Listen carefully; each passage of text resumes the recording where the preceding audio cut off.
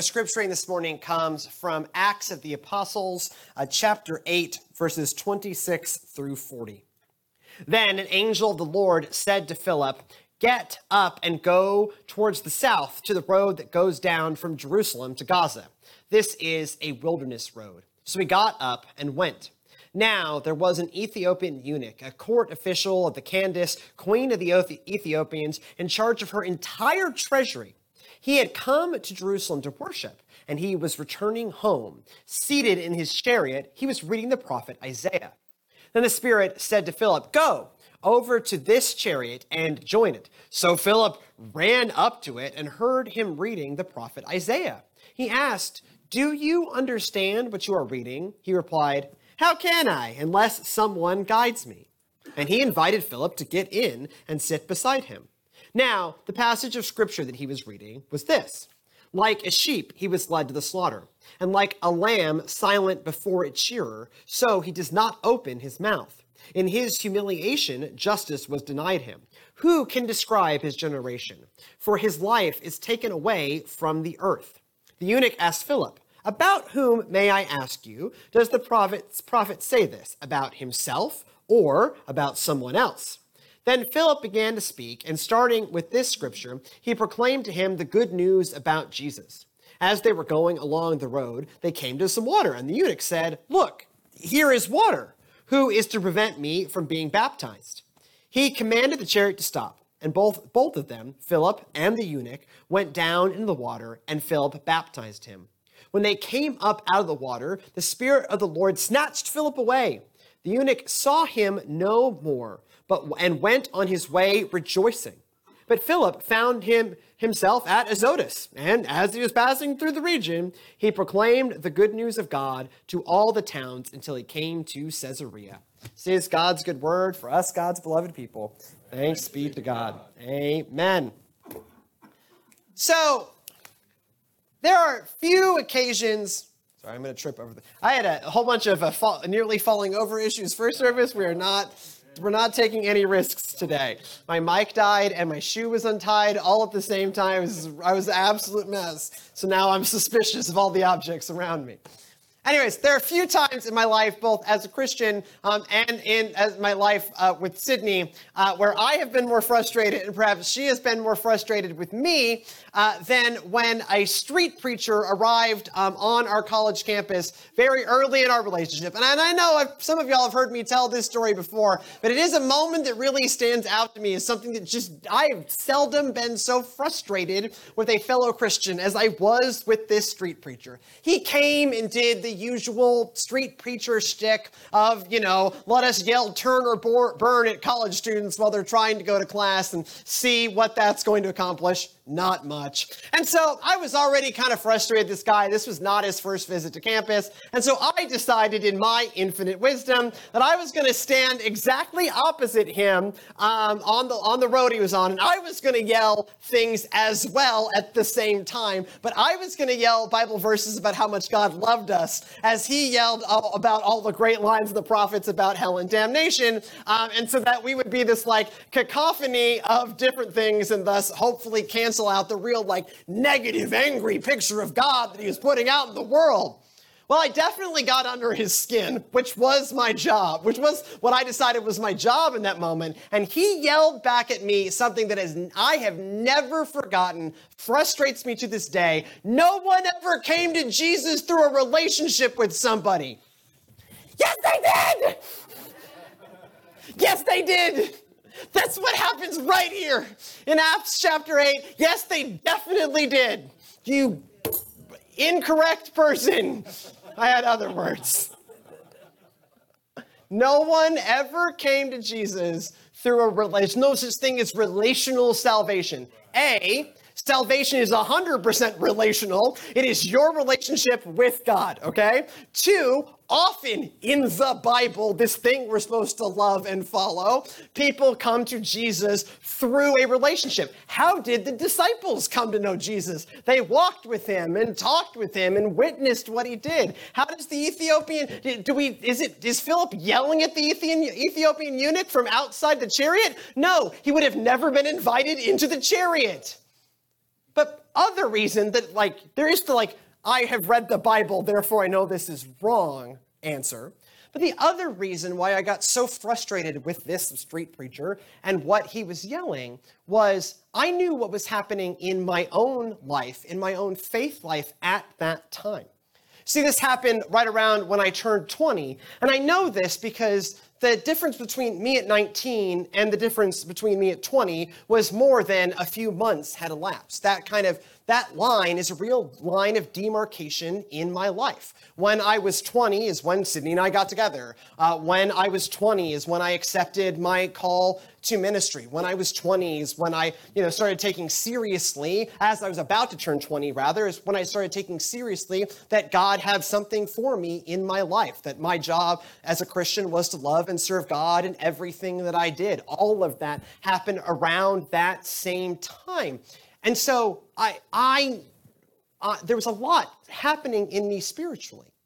And what was helping guide and shape that was a pastor named David Heinman, who was the pastor at the Wesley Foundation at William & Mary, where I went to college, decided that I clearly needed help and that he was going to walk alongside me. And actually, we walked together every single week for many years to talk about what my calling was and to talk about what this new relationship in my life meant, to talk about and explore what it meant to give my life over to following after God. And we would walk. So I went to college right across the street from Colonial Williamsburg. And so this is a picture of Duke of Gloucester Street in Colonial Williamsburg. We call it Dog Street. And we would walk up and down Dog Street every week as he was perhaps not bringing me to Christ. I was already a confessing Christian, but certainly helping me dig deep into what this new calling, what this new phase in my faith journey and my life was. I didn't think I was going to live to 20. And so living to 20,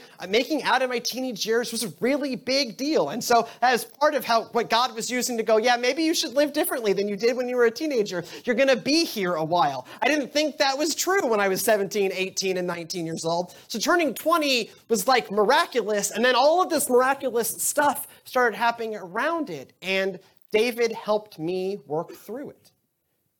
David journeyed with me and helped me find the real meaning of my faith. And in some ways, I'm here today, 15 years later, because of that deep care and attention that David poured into my life. I had an opportunity to talk to him on the phone about a week and a half ago, and he teased me of as I'm saying, all these things that we talked about came true. It's yeah, that's right, all these things we talked about came true. What a shock. I was working 20 hours a day at that time. I was living in an incredibly unhealthy way, and David challenged me and pushed me to take seriously who God was calling me to be and take seriously how to live the way God wanted me to be. David journeyed with me as a friend.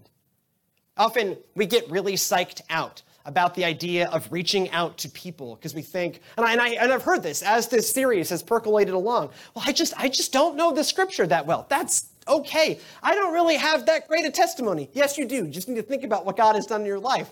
But here's the thing. All of y'all know how to be a friend, a real one that is willing to journey with someone, one who is willing to help dig into the life of someone, as Philip does with this eunuch. So we are all capable of being that kind of friend, to show folks the love of God and to open them up to what God is already doing in their lives. That's something we all know how to do. If we've made it out of kindergarten, we know the basics of how to do this. It's just understanding that that's part of our role of getting out there is to make those friends, even when those friendships seem unlikely. Okay, so let's look at Philip and let's look at Acts chapter 8.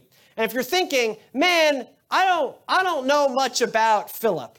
I think I know something about Peter. I think he was a fisherman, and then he went on. He was the rock that Jesus built the church on. I have some memory of that. And I think I know something about John. They always paint him like he looks like a girl, and he was young, and he was the beloved disciple. Okay, so those are the tier 1 name brand disciples, and Philip is a tier 2 or tier 3 off-brand disciple, where we just don't know that much, right? How much do you know about Bartholomew?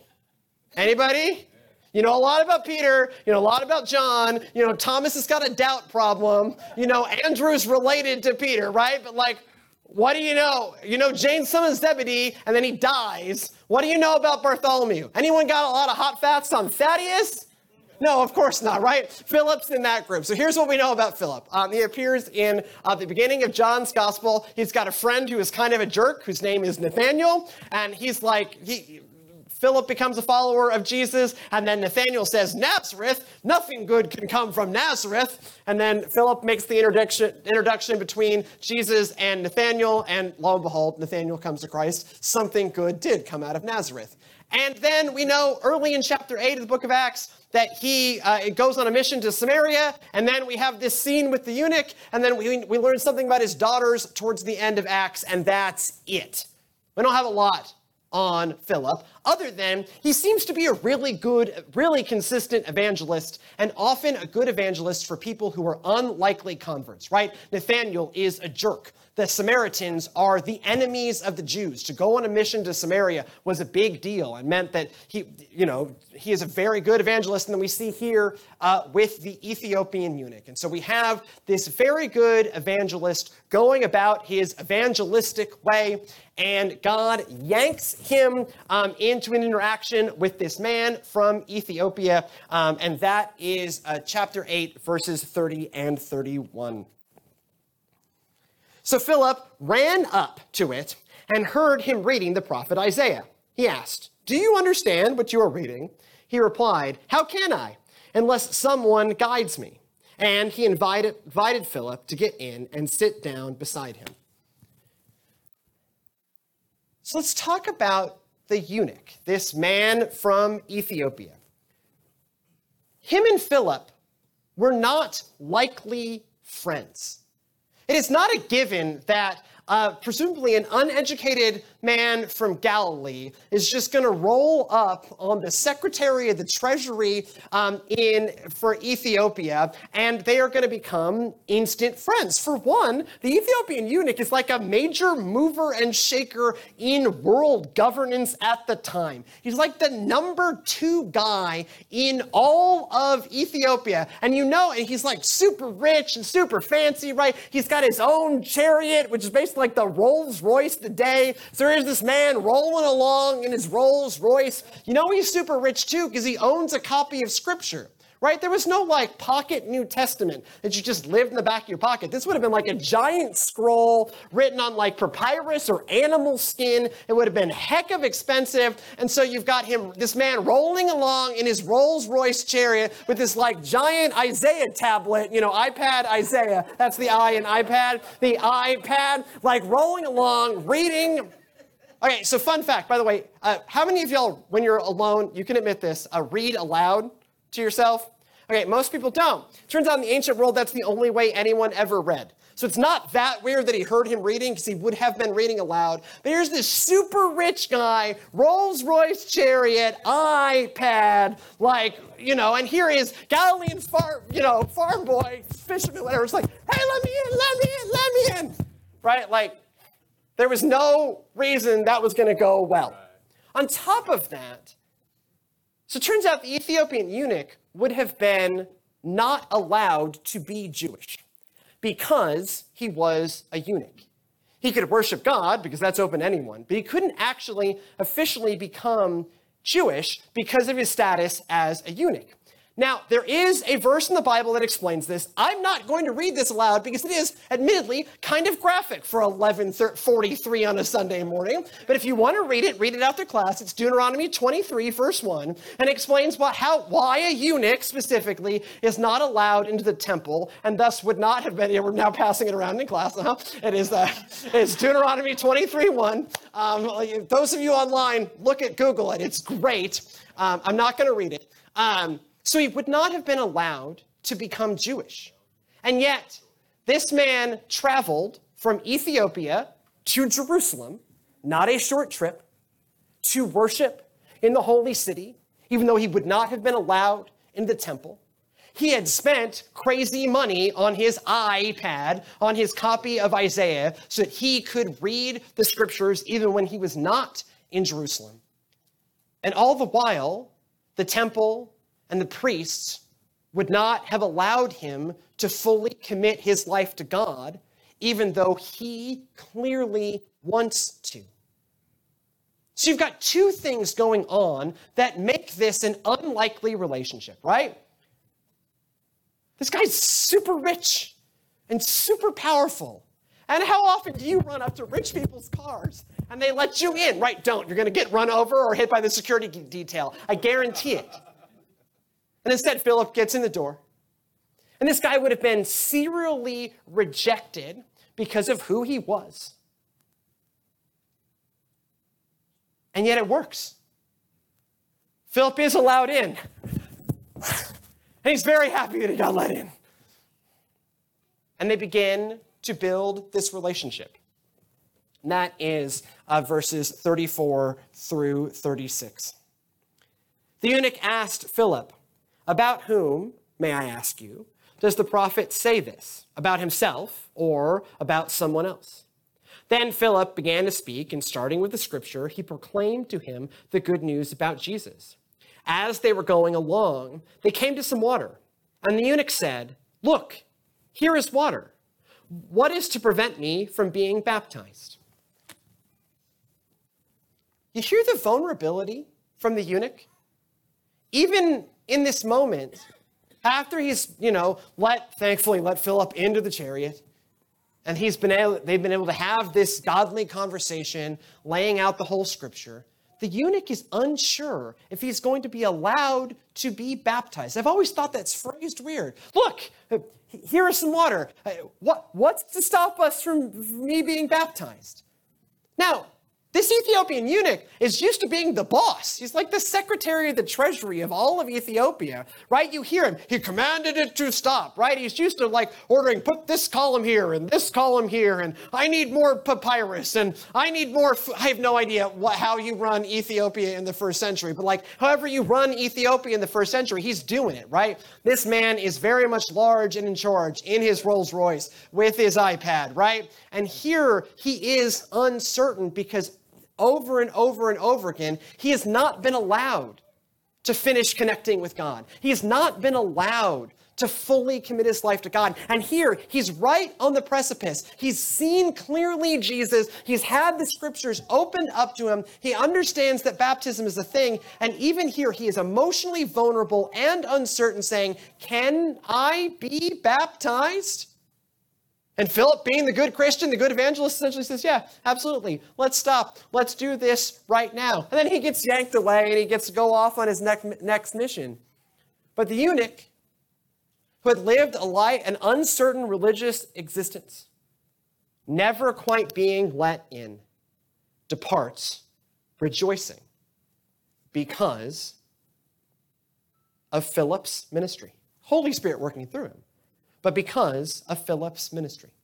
And largely, what Philip did was be his true friend, journey with him, answer his questions without consequence, show him the real way, and then not stand in the way when God is truly moving. It's an unlikely friendship, the Galilean fisherman guy and the mover and shaker of the world, the good Jew and the rejected Ethiopian, and yet it works because Philip, led by the Spirit, knew where he was supposed to go and then did exactly what he was supposed to do, and that was largely love this guy, answer his questions, be his real friend. And the Holy Spirit took care of the rest, and that man was baptized. And so, friends, if we are wondering, how do we do this evangelism thing in the 21st century? Given my, preternatural aversion to street preaching, we are still not buying bullhorns. We are still not memorizing damnation verses. We are still not standing on street corners yelling turn or burn. It sounds kind of fun sometimes. I can get a little punchy, but it's still not what we're going to do. So what's a thing we can do? Now, some of us are preachers and some of us are teachers, but all of us are capable of being a friend, and it starts there. It starts with building a loving and open relationship with another person, often with someone who feels left behind, left out, ignored, never had this opportunity before. This starts with something we are all capable of loving another. Because God's love is in us, we can share that with others. And we can think about, who are we noticing that has been left out? Who are we noticing that has been left behind? Who are we noticing that has no one else to sit with? No one who visits them? No one who seems to show that love? And those are the people we are perfectly capable of coming alongside. This is something that even a weird COVID pandemic can't get in the way, because you have access to literally every person on the planet through the power of social media, which I normally hate. But if you use it to reach someone who's feeling unloved, I'll allow it. Now, it does mean thinking strategically of love everyone, but enter into friendships with people who don't feel like they have a lot of friends, who have been rejected, who have been left out. And here's where I admit it gets a little more challenging. I'm sorry. This is not the series where I tell you that evangelism is easy. This is the series where I tell you evangelism is necessary. Those are two different things. You do have to, at some point, make that turn to make this relationship be about discipling. You have to, at some point, turn the corner and bring this onto the topic of faith, right? Even there in that, what is Philip's opener? It's not, hi, how are you? It is, I noticed you've been reading the scripture. Do you have any questions about the scripture? And so clearly Philip knew the scripture, and so Philip used the scripture on the way in. You find your own way in that feels comfortable to you, whether it is telling your own faith story, whether it is talking about how much you get out of your relationship with God, whether it is passively, aggressively inviting their children to vacation Bible school because you think their children are a nightmare and might need some Jesus to turn around. All of these things are viable. And I understand that step feels awkward because you have to be vulnerable. You have to put it out there and say, hey, I love Jesus. Do you want to love Jesus? And there's an emotional cost with that. Just as an emotional cost for Philip running alongside the Rolls Royce saying, hi, can I get in and talk to you about Jesus? But that then allowed the eunuch to be vulnerable and say, hey, can I be baptized? But we've got to turn that corner. We've got to be willing to be vulnerable and make that invitation. Broach the topic. Maybe they're going to want to hear it. Maybe they're not going to want to hear it. But if we don't tell them, they're definitely not going to hear it. And so there is risk and there is vulnerability. But we are all capable of being someone's friend. And we all have within us something that God has put in there. Whether it is a knowledge of Scripture, as I know some of y'all in this room have, or whether it is just a tremendous story of how God has worked in your life, which I know some of y'all in this room have, or even is just like, man, I really love going to church. I really love it when I pray. I just feel better. And I can't even describe it, but I feel better. Even that opens up that conversation and is doable. The last challenge I want to give y'all this morning is, friends, be ready. Always be ready. You never know when that moment is going to arise. When Philip woke up that morning, he did not know that he was going to end the day riding in someone's Rolls Royce who is reading from an iPad and then baptize him, right? He could have never known. He just gets yanked by the Holy Spirit over here and then yanked by the Holy Spirit over there, and you never know where the Holy Spirit is going to yank you, so be ready. The line from God's spell, right? Just as old Elijah said to Jezebel, better start to learn your lessons well, right? Like, always be ready. When I was a missionary in Kenya, I had finished the day. I had taken my shoes off. This is my symbol. I have finished the day. I take my shoes off. I put them up. I was sitting at my kitchen table, relaxing. Psychologist for the community comes in. Hi, Pastor, I need you. A family wants to talk to you. Okay, fine. I'll put my shoes back on. Whatever. We walk in silence for 20 minutes. We get to just outside the house. The psychologist leans over to me and goes, well, Pastor, they think their house has been invaded by demons. They need you to pray the demons out. Please, why didn't you tell me this 30 minutes ago while I was putting on my shoes? It worked out fine. I use this merely as an example of always be ready. You never know when the Holy Spirit is going to yank you in the strangest direction you've ever been. And that, certainly to that point in my life, was the strangest direction I had ever been. We didn't even speak the same language, and yet somehow they asked for me, and they were convinced that something was going on in my spiritual life that could help their spiritual health. Again, by the power of the Holy Spirit, and very little to do with me, it worked out. But always be ready. The eunuch walks away rejoicing with this brand new relationship in God, in part because Philip was ready. Ready to love this person that was perhaps not a natural relationship to have. Ready to share what was good about God's salvation. And ready to receive this guy when it all clicked together for him. We can all be friends. We all have something within us that God has done. And we can all be ready to share that. We just need to get out there and put the pieces together. Now, Jesus, in his tremendous wisdom in his life here on this earth, did not leave us to journey alone, did not abandon us without help in our times of need. In fact, sent the Holy Spirit into the world to give us the power and strength to reach out, to give us the power and strength to carry on, to give us the power and the strength to get out there and do the work of God. And so that is why on that night in which he gave himself up for us, he gathered his friends around a table and enacted what we now call Holy Communion, because it is an opportunity for us to connect directly with God, that something truly special happens here at this table. It is the Holy Spirit shows up to empower us. Throughout human history, God has sought desperately to speak and break through for God's people. God spoke to us through our ancestors, through your Abrahams, your Isaacs, your Jacobs. God spoke to us through Moses in the prophets. And in the fullness of time, God sent Jesus Christ into the world, all as a message that God is with us and we are not alone. In his life, Jesus healed the sick and fed the hungry and ate with sinners and proclaimed the time had come when God would save God's people. And through the baptism of his suffering, death, and resurrection, he gave birth to God's grace in the world, gave birth to the church, and even promised to be with us always after he ascended through the power and presence of the Holy Spirit and the power and presence of God's word. Let us pray. Gracious living God, we give you thanks for this holy mystery in which you've given yourself to us. Grant that we may be inspired and strengthened and empowered by this encounter with you, with your presence, with your grace. We may go forth in the world, that we may get out there, that we may share your love. In Jesus' most holy name we pray. Amen.